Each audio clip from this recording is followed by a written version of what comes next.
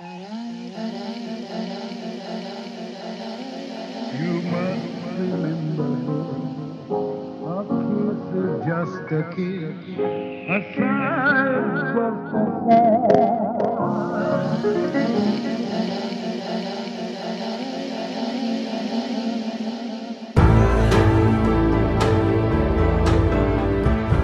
Welcome to another episode of You Must Remember This, the podcast dedicated to exploring the secret and or forgotten histories of Hollywood's first century, part of the Panoply Network. I'm your host, Karina Longworth, and this is another installment of our ongoing series, Charles Manson's Hollywood.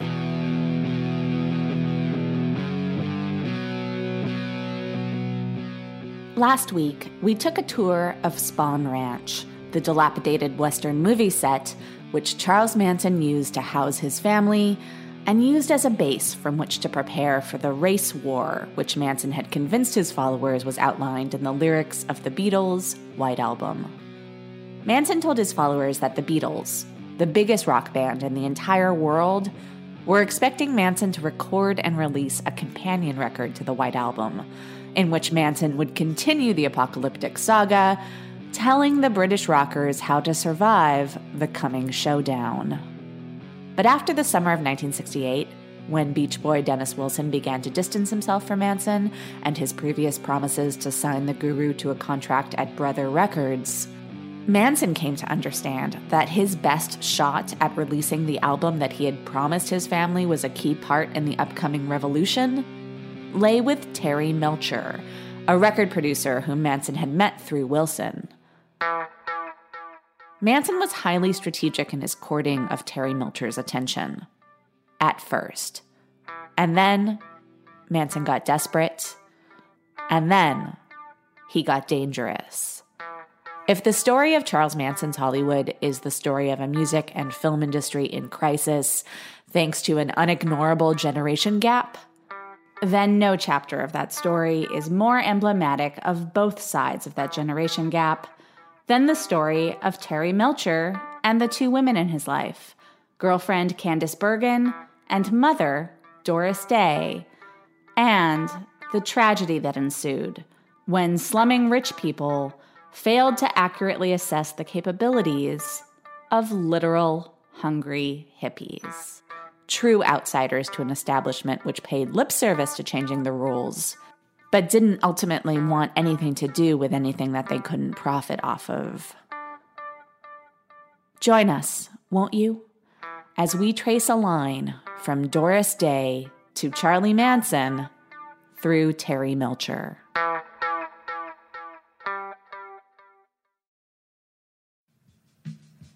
Terry Melcher, Dennis Wilson, and Greg Jacobson called themselves the Golden Penetrators. Kind of a late 1960s preview of the Pussy Posse headed by Leo DiCaprio and Tobey Maguire in the 1990s. The Golden Penetrators dedicated themselves to getting with the hottest girls in town, preferably those who came from the most elite Hollywood families. By 1966, this group had been riding together for so long and had accrued so much local power and celebrity that not only did no one ever tell them no, but it never occurred to any of them that anyone ever would. This was learned behavior for Dennis and Greg, but Terry had been born into Hollywood royalty. Ever since he was a little boy, Terry Melcher had soaked up special treatment. When he was a teenager, Terry and Dean Martin's son, Dino Jr., took Wilson and Jacobson for a joyride, culminating with Terry pulling a handgun out and shooting out some streetlights in plain view of a cop car. The cops gave Terry a slap on the wrist, confiscating the gun, but telling him that his dad could come pick it up at the station in the morning. Terry enjoyed a charmed Hollywood childhood because he was well known to be the son of singer-actress Doris Day, who was Hollywood's top box office star for much of the 1960s, and Marty Melcher, Day's agent and sometime producer of her movies. Actually, Terry had been adopted by Marty Melcher, He was actually the product of Doris's first marriage to trombonist Al Jordan, a relationship which some people believe was the model of the passionate love-hate spin on the A Star is Born story at the center of Martin Scorsese's revisionist musical, New York, New York, starring Liza Minnelli as a singer who becomes a big star after leaving the abusive father of her young son. In real life, band singer Doris Kappelhoff, whose surname was changed to Day because Kappelhoff sounded too Jewish, found herself pregnant in 1941 at the age of 17, and she happily married Al Jordan and quit the business. But Jordan wasn't so happy. Jordan wasn't interested in fatherhood. When Doris wouldn't abort their baby, her husband brought home some kind of urban remedy that was supposed to make her vomit the baby up. And when that didn't work, Al beat his wife up. A lot, hoping she'd miscarry. She didn't, and Terry was born in February 1942. The beatings continued until Doris took the then unprecedented and legally shaky move of locking her husband out of their house in 1943.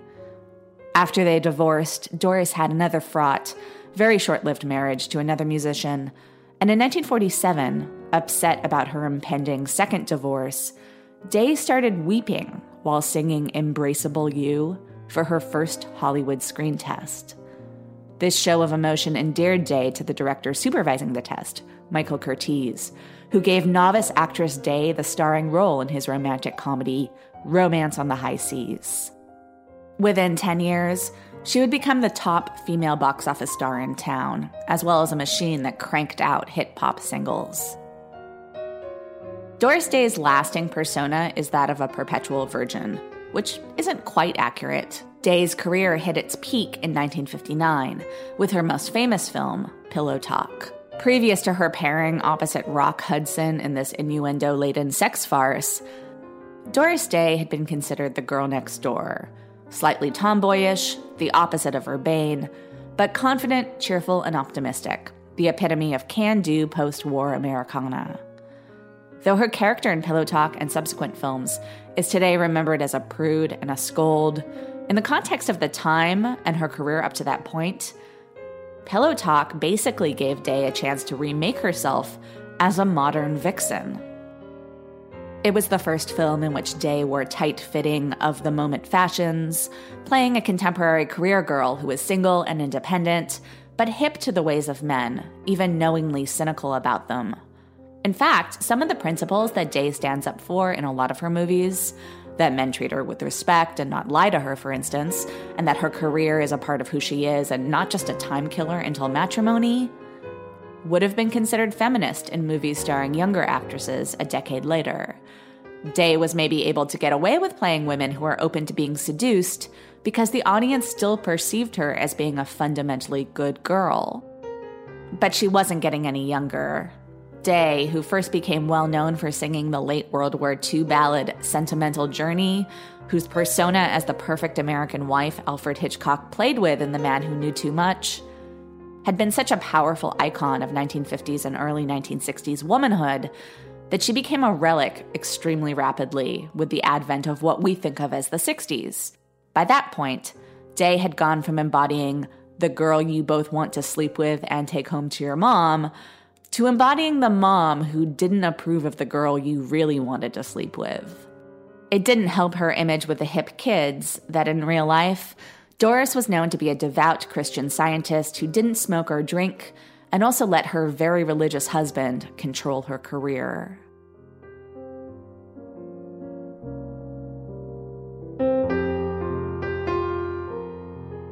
While Doris worked, Terry was largely raised by his grandmother.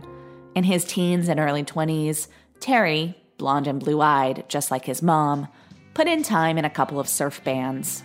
When one of them opened for the Beach Boys in Hawaii in 1963, Terry suggested that his friend Greg Jacobson come with.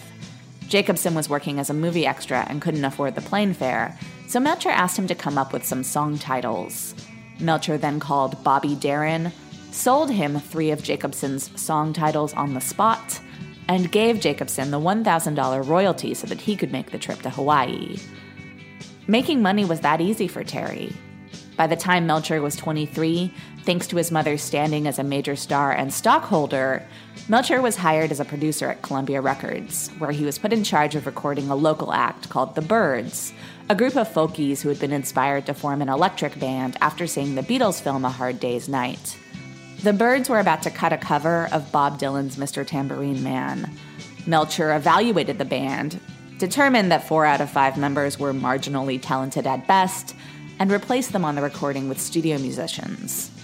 The single became a massive hit, and Terry Melcher became a go-to guy assigned to all the long hairs, the boy genius who could help the pop music establishment figure out how to monetize the counterculture.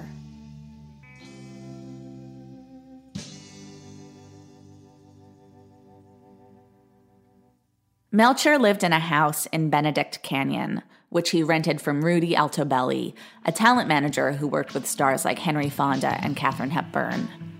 When he was 20, Terry had dated the high school student daughter of Edgar Bergen, a famed TV and radio ventriloquist. Candice Bergen had a first impression of Terry Melcher as being a guy whose luck would never run out. But their relationship faded away thanks to their age difference. Then, at a party at Melcher's house in 1967, Candice Bergen and Terry Melcher reconnected. Bergen had dropped out of college 2 years earlier when she was cast in Sidney Lumet's film of Mary McCarthy's The Group, and the blonde beauty had since become a highly successful model and an actress who became the first name on the list for every role Julie Christie turned down. Candice Bergen was a child of the 60s only technically. Now 21, she looked and dressed the part of a sophisticate. Shortly before the party at Melcher's house, she had been photographed at Truman Capote's black and white ball, wearing a take on a Playboy bunny outfit designed by Halston, and she showed up at Melcher's place, a typical hippie party where boys and girls alike were decked out in denim and fringe, wearing lounging pajamas designed by Christian Dior. Bergen had not yet moved far, philosophically, from her Hollywood upbringing. She bristled against the vogue for foreign and realistic cinema. She thought the whole point of movies, as she'd later write, was that they weren't vérité, but fantasy. Before that party at Terry Melcher's house, there was little in her life that was as important as her new Cartier watch. Terry Melcher loved his toys too. He had servants, he drove a Rolls, but he was also deep into the counterculture professionally and personally committed to social change. He was a big giver to charity and an outspoken proponent of Native American rights. His party was the first real hippie party Candice had ever been to. Lit by candles, soundtracked by The Doors, thick with smoke from 1,000 joints. Even though they were living different lives, 4 years after their initial breakup, Melcher and Bergen decided to give it another shot. And Bergen moved in with Melcher at his house at 10,050 Cielo Drive. One thing they had in common was that they were children of Hollywood, in some sense caught between their parents' generation, the generation that was on its way out, and the one that was coming in. They lived like the money would never run out. They hired a butler, a houseman, and a maid. They spent the equivalent of $2,800 in today's money every month on flowers. Bergen kept a certain reportorial distance from the counterculture. In 1967, Candice's photographs of her and Melcher's rich hippie friends were published in a spread in Esquire magazine titled, "Is Bel Air Burning?" Even with Bergen installed in his house, Melcher still liked to make the scene with his fellow Golden Penetrators. And the summer of 1968, his fellow Golden Penetrators wouldn't shut up about this guy they had met named Charles Manson. Melcher went to visit Spahn Ranch, and his initial impression was positive. Terry came home and raved to Candice about this commune Dennis Wilson had taken him to, where a bunch of kids ran around naked with no hang-ups or inhibitions, just the guidance of a guy in his 30s who had a lot of deep thoughts and who made sure the kids were safe and fed. Everyone was content to live without material things, as long as they could share love and write songs. Candice was like, and why can't they sing dressed? She declined Terry's invitation to accompany him on his next visit to Spahn Ranch, which was fine with Terry. Like his friend Greg Jacobson before him, Terry took a liking to 17-year-old Manson girl Ruth Ann Morehouse, otherwise known as Weesh. He liked her so much, in fact, that he thought about installing her in Cielo Drive as a housekeeper. But of course, this was not going to fly with Candace. Terry Melcher wasn't going to hand a record contract to a guy just because he liked his vibe. Melcher may have gotten his foot in the door thanks to his mom, and he may have found a niche thanks to his youth. But the reason why he was so successful is that he always considered the bottom line. He didn't ask Columbia to do anything that he didn't think would make money for Columbia. And he wasn't convinced that Manson was a rock star. Still, the guy had something. This was when Greg Jacobson was still into the idea of making a movie about Manson, a documentary of sorts capturing his scene. Jacobson marveled over the ability Manson had to change his personality to suit whomever he was with. With Wilson, and to a lesser extent, the other Golden Penetrators, he was the confident rock star, improvising new songs on the spot as though it was the easiest thing in the world. He could turn on his racist redneck side when bikers would come to the ranch to visit, and then turn right around and butter up George Spahn, convincing the old man he was respectful and eager to please. And of course, to the girls, he was a combination of father, lover, and God. Maybe this was being a genius about people. Maybe it was a kind of acting. Nobody knew what it was, so maybe it was a movie. When Jacobson suggested Melcher put up the money for a film about Manson, Melcher made him go through the steps of writing a formal proposal. In that proposal, Greg Jacobson first used the phrase, "the family," to describe Charlie and his followers, and it stuck. Generally, Charlie found Terry Melcher to be a much tougher nut to crack than Dennis Wilson had been. Terry had parties at his house, but they weren't the free-for-alls that Wilson's had been. Even if all the guests had long hair and were generally groovy, these were still invite-only, rather elite affairs, only distinct from the parties his parents threw in that the music was rock instead of jazz, and instead of martinis, everyone was on pills, pot, and/or psychedelic drugs. Terry was happy to come to Spahn Ranch and fool around with Ruth Ann, and Charlie was occasionally allowed to tag along with the Golden Penetrators to clubs or parties. But according to multiple sources, Melcher did not extend an invitation to Manson or his family to come to Cielo Drive, ever. In fact, one day, when Wilson gave Melcher a ride home and Charlie happened to be in the car, Melcher very pointedly did not invite them in. Tex Watson also visited Cielo Drive once to borrow a car, but he wasn't invited inside either. Here's a sidebar. One famous source who claims that Manson was in fact allowed inside Melcher's house is Sly Stone, whose records Melcher was producing at this time. In a 2009 radio interview, Sly Stone said he remembers seeing Manson in Melcher's house multiple times and that he could tell Melcher was afraid of Manson, even though no one knew at that point the extent of what he was capable of. I'll note two things. Sly Stone was a cocaine and PCP addict for decades, so maybe his memory is not crystal clear. And also, a couple of years after the murders, when Sly Stone recorded a cover of Doris Day's signature song, Que Sera Sera, rumors started to swirl that Doris Day had or was having an affair with Sly Stone.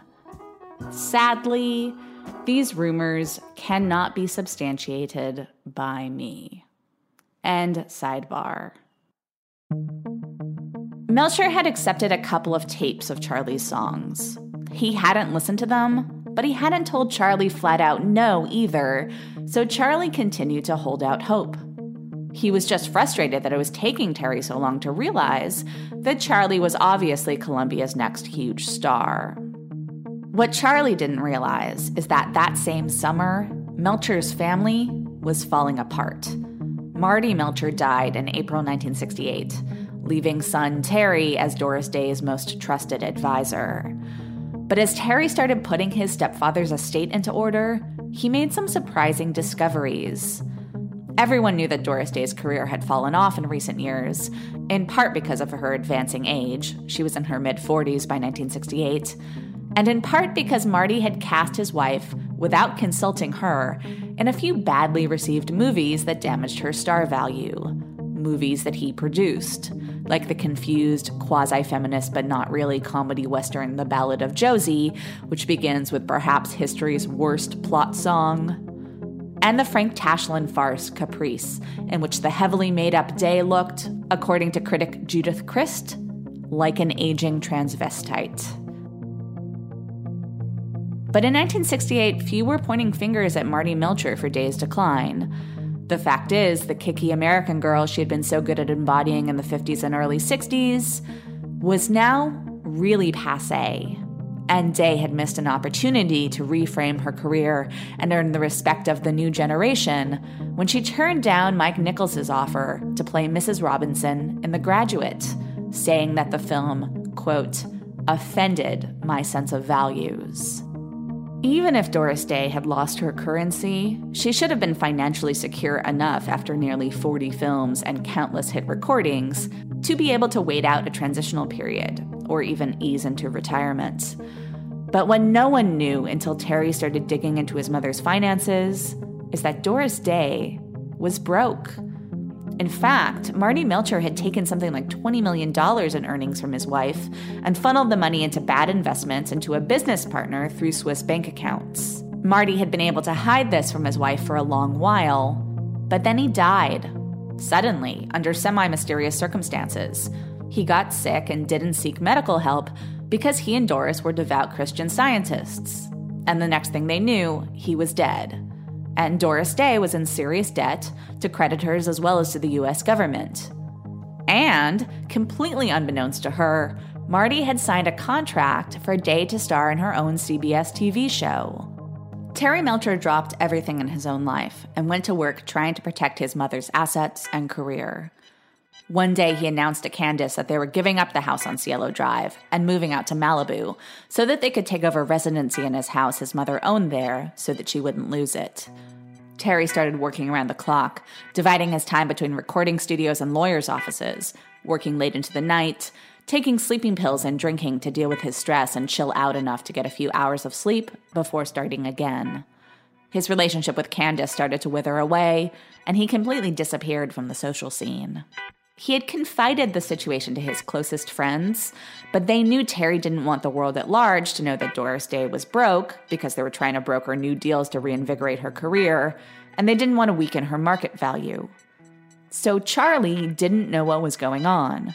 All he knew is that Terry Melcher was his last, best chance at a record deal, and Terry wasn't coming around anymore. Charlie didn't even know yet that Terry and Candace had moved out of the Cielo Drive house. Manson kept asking Jacobson to deliver messages to Melcher, but Melcher never got in touch with Manson. By now, it was early 1969, and the family was in the midst of intense preparations for Helter Skelter. As part of the family's quote-unquote training, Charlie started sending various groups out on what they called creepy crawls. Like a lot of the things that the Manson family did, creepy crawls started out as a more or less harmless game. Basically, they'd drive around late at night, pick a house either at random or because they knew for a fact that someone rich and or famous lived there, gain access to the house stealthily, usually through a window or a door that the residents had left unlocked, and rearrange furniture and stuff inside the house without waking anyone up. Then they'd leave, also avoiding detection, and laugh all the way back to Spahn Ranch thinking about how these rich piggies were going to wake up the next morning and walk around their house in total confusion over what had happened while they were sleeping. At first, creepy crawls were very specifically not about stealing.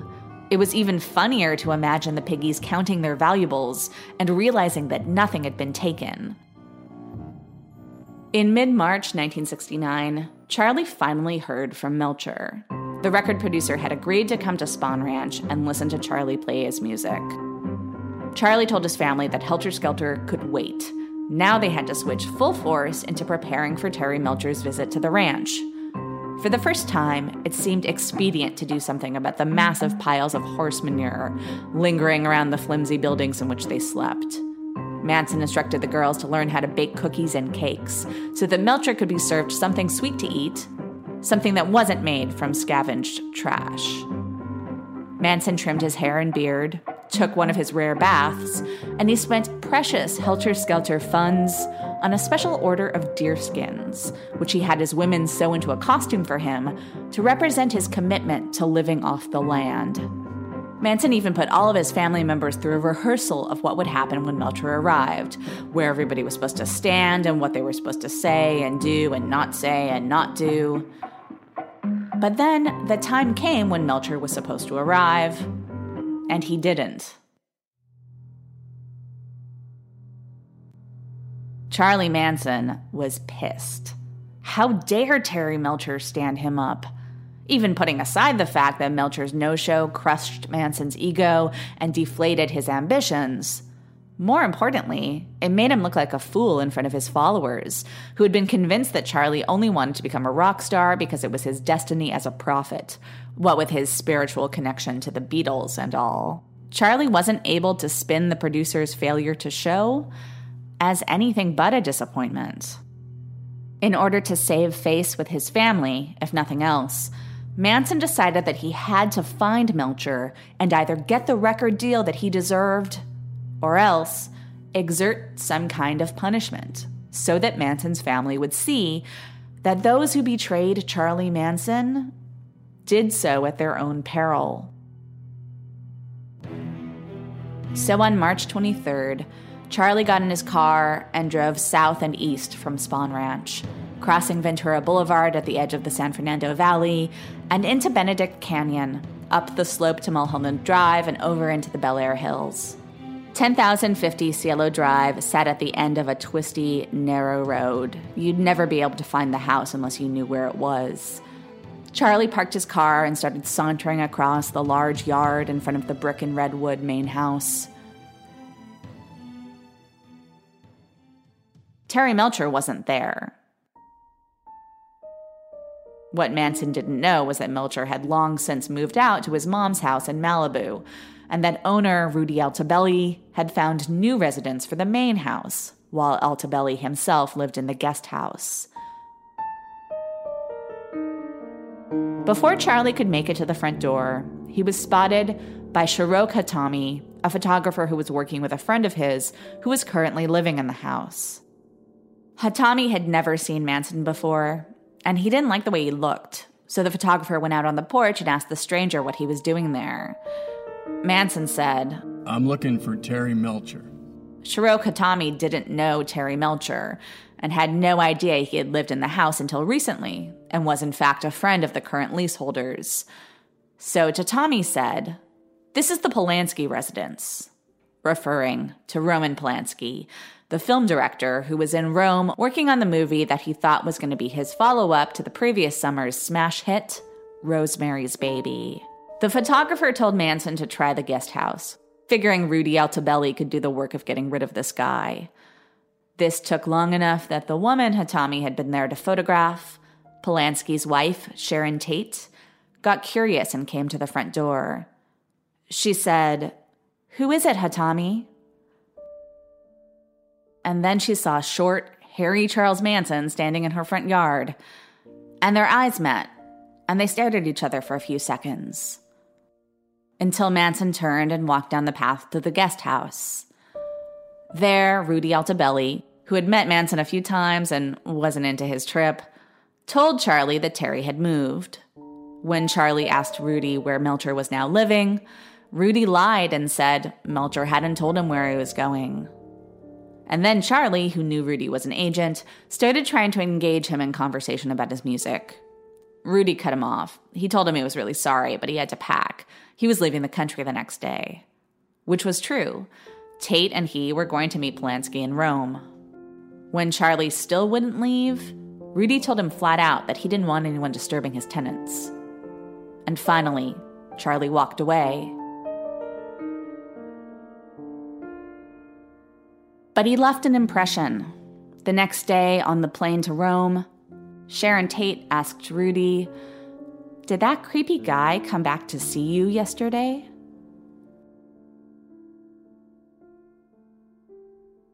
Weeks went by, and while the family went back to preparing for Helter Skelter, Manson was still doing everything he could think of to get in touch with Terry Melcher. Finally, Melcher called the ranch. He didn't explain why he had stood Charlie up that one time, but he promised. He'd come to the ranch on May 18th, and Charlie should be ready to audition then. Again, Manson began directing a spectacle to greet Melcher's arrival.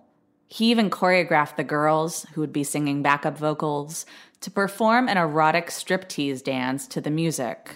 When Terry finally did show up at Spahn Ranch, he made it clear that this wasn't a social call. He didn't want to fool around with Ruth Ann. He didn't want to eat the girls' freshly baked cookies. He was there to hear Charlie's songs. So Charlie played a few songs, and the girls sang along and stripped and danced. At one point, Charlie took a little break and started trying to rap with Melcher, telling him all about how and why they were raising children on the ranch who would only ever eat food that other people had thrown away.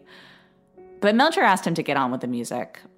When the show was over, Terry took Charlie aside. He said he thought his songs were interesting and told him he knew a guy who had a recording studio in a van, and then maybe he'd send that guy out to the ranch to record a few demos with Charlie. Then he gave Charlie $50. This was purely an act of charity, inspired by the guilt Terry felt when Charlie talked about feeding children garbage. But when Melcher was gone, Charlie managed to spin the cash donation as something equivalent to a signing bonus. He told the family that Terry Melcher was coming back to the ranch to help Charlie record an album.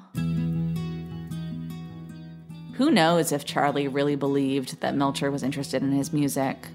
Most of the family wanted to believe that Charlie was going to make it in music because they remembered how nice it was living at Dennis Wilson's house, and they hoped Charlie would become a rock star and then he would get a mansion, and then they wouldn't have to go live in the desert and hide out waiting to play their part in a race war. They hadn't heard what Terry had actually said to Charlie.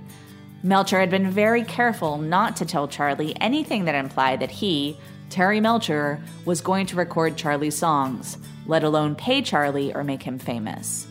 In fact, the audition had convinced Melcher, without a sliver of a doubt, that Charles Manson had no musical talent whatsoever, that he was, as Melcher later put it, like every other starving hippie songwriter who was jamming Sunset Boulevard, 100,000 every day, who looked, dressed, talked, and sang exactly like Charles Manson. But still, Melcher seemed to feel some kind of obligation to Charlie. Or maybe he just felt bad for all of those kids who were living a pretty rough life under Charlie's control. And so Terry did talk to his friend with the recording van, and they made arrangements to come back to Spahn Ranch on June 6th.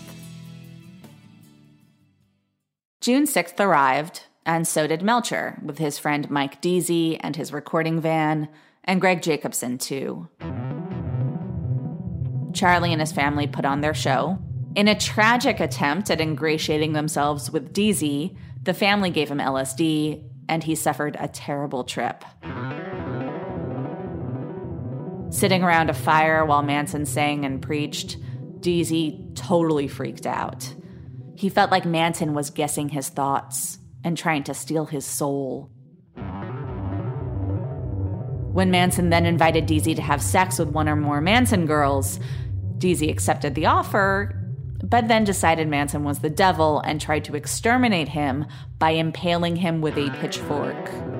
Deasy was thrown off his target by what he called Manson's goons, probably meaning Bruce Davis and Tex Watson.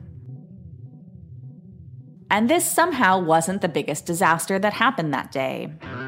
After the pitchfork incident, Melcher and Jacobson were helping Deasy back to their car when they were interrupted by an old drunk waving a gun. This wasn't one of Manson's guys. One thing Manson didn't let his followers do was drink alcohol. It was Randy Starr, a wannabe stuntman / Spahn Ranch hand. Starr had been married to Wendy Buckley, the lady who said that Manson had beaten her up after she accused him of using her truck to commit robberies. No one around knew about this history, except possibly Charlie. Everyone else just thought Randy Starr was a harmless old drunk. But Charlie saw him coming and went ballistic. "Don't draw on me, motherfucker," Charlie shouted, and then pounced on Randy and started beating him to a pulp.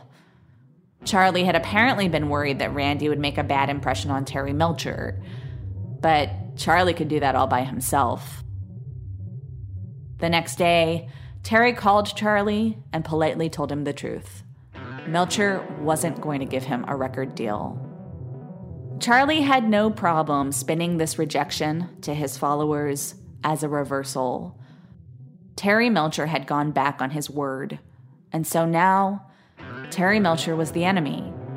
Leslie Van Houten, one of the girls who'd go to prison for committing murders in Manson's name, would remember this as a turning point. At this point, Leslie would say, Charlie stopped pretending that he wasn't angry. He was mad all of the time. And subsequently, the little Manson family games and their training exercises for Helter Skelter took a darker turn.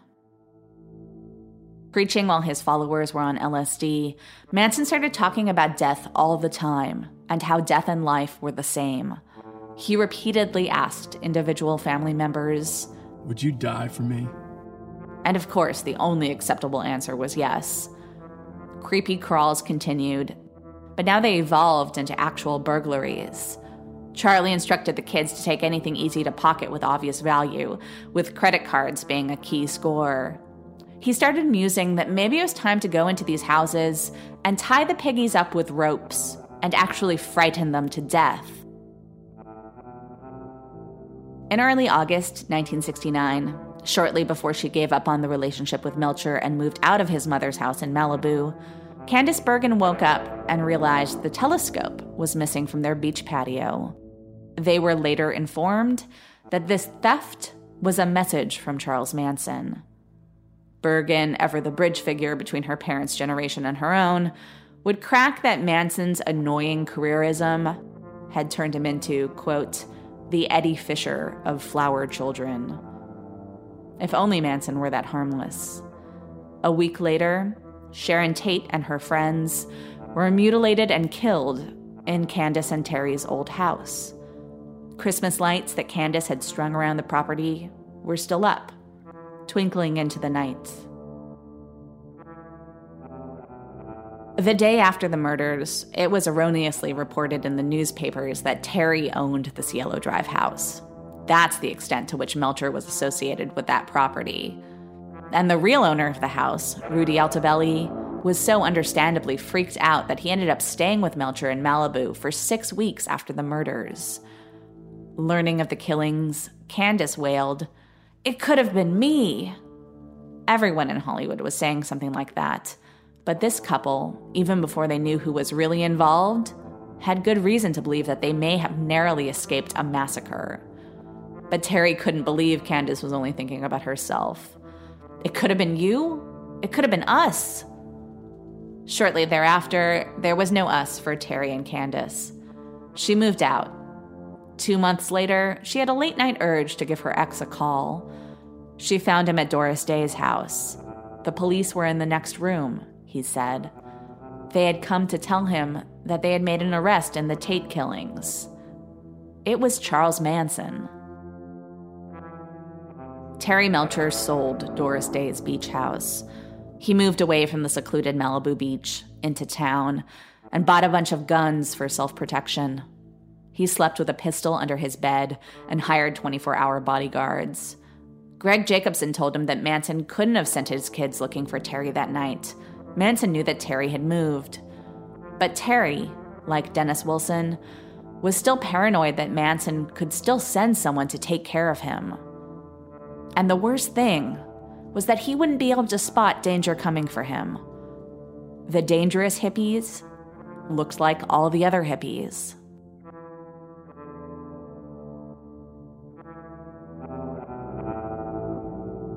When questioned by the LAPD, both Wilson and Melcher downplayed their connection to Manson, as did a lot of people in the rock scene who had met him and not suspected that he was going to mastermind a murder conspiracy. When the cops asked Melcher if it was true that he had fooled around with one or more Manson girls, he told them that he had been dating Candice Bergen at the time. With that kind of beauty at his disposal, Melcher asked, "Why would I want to screw any of Manson's clap-ridden, unwashed dogs?" When Melcher was brought to testify against Manson, Charlie was in the courtroom, and Melcher was scared to face him.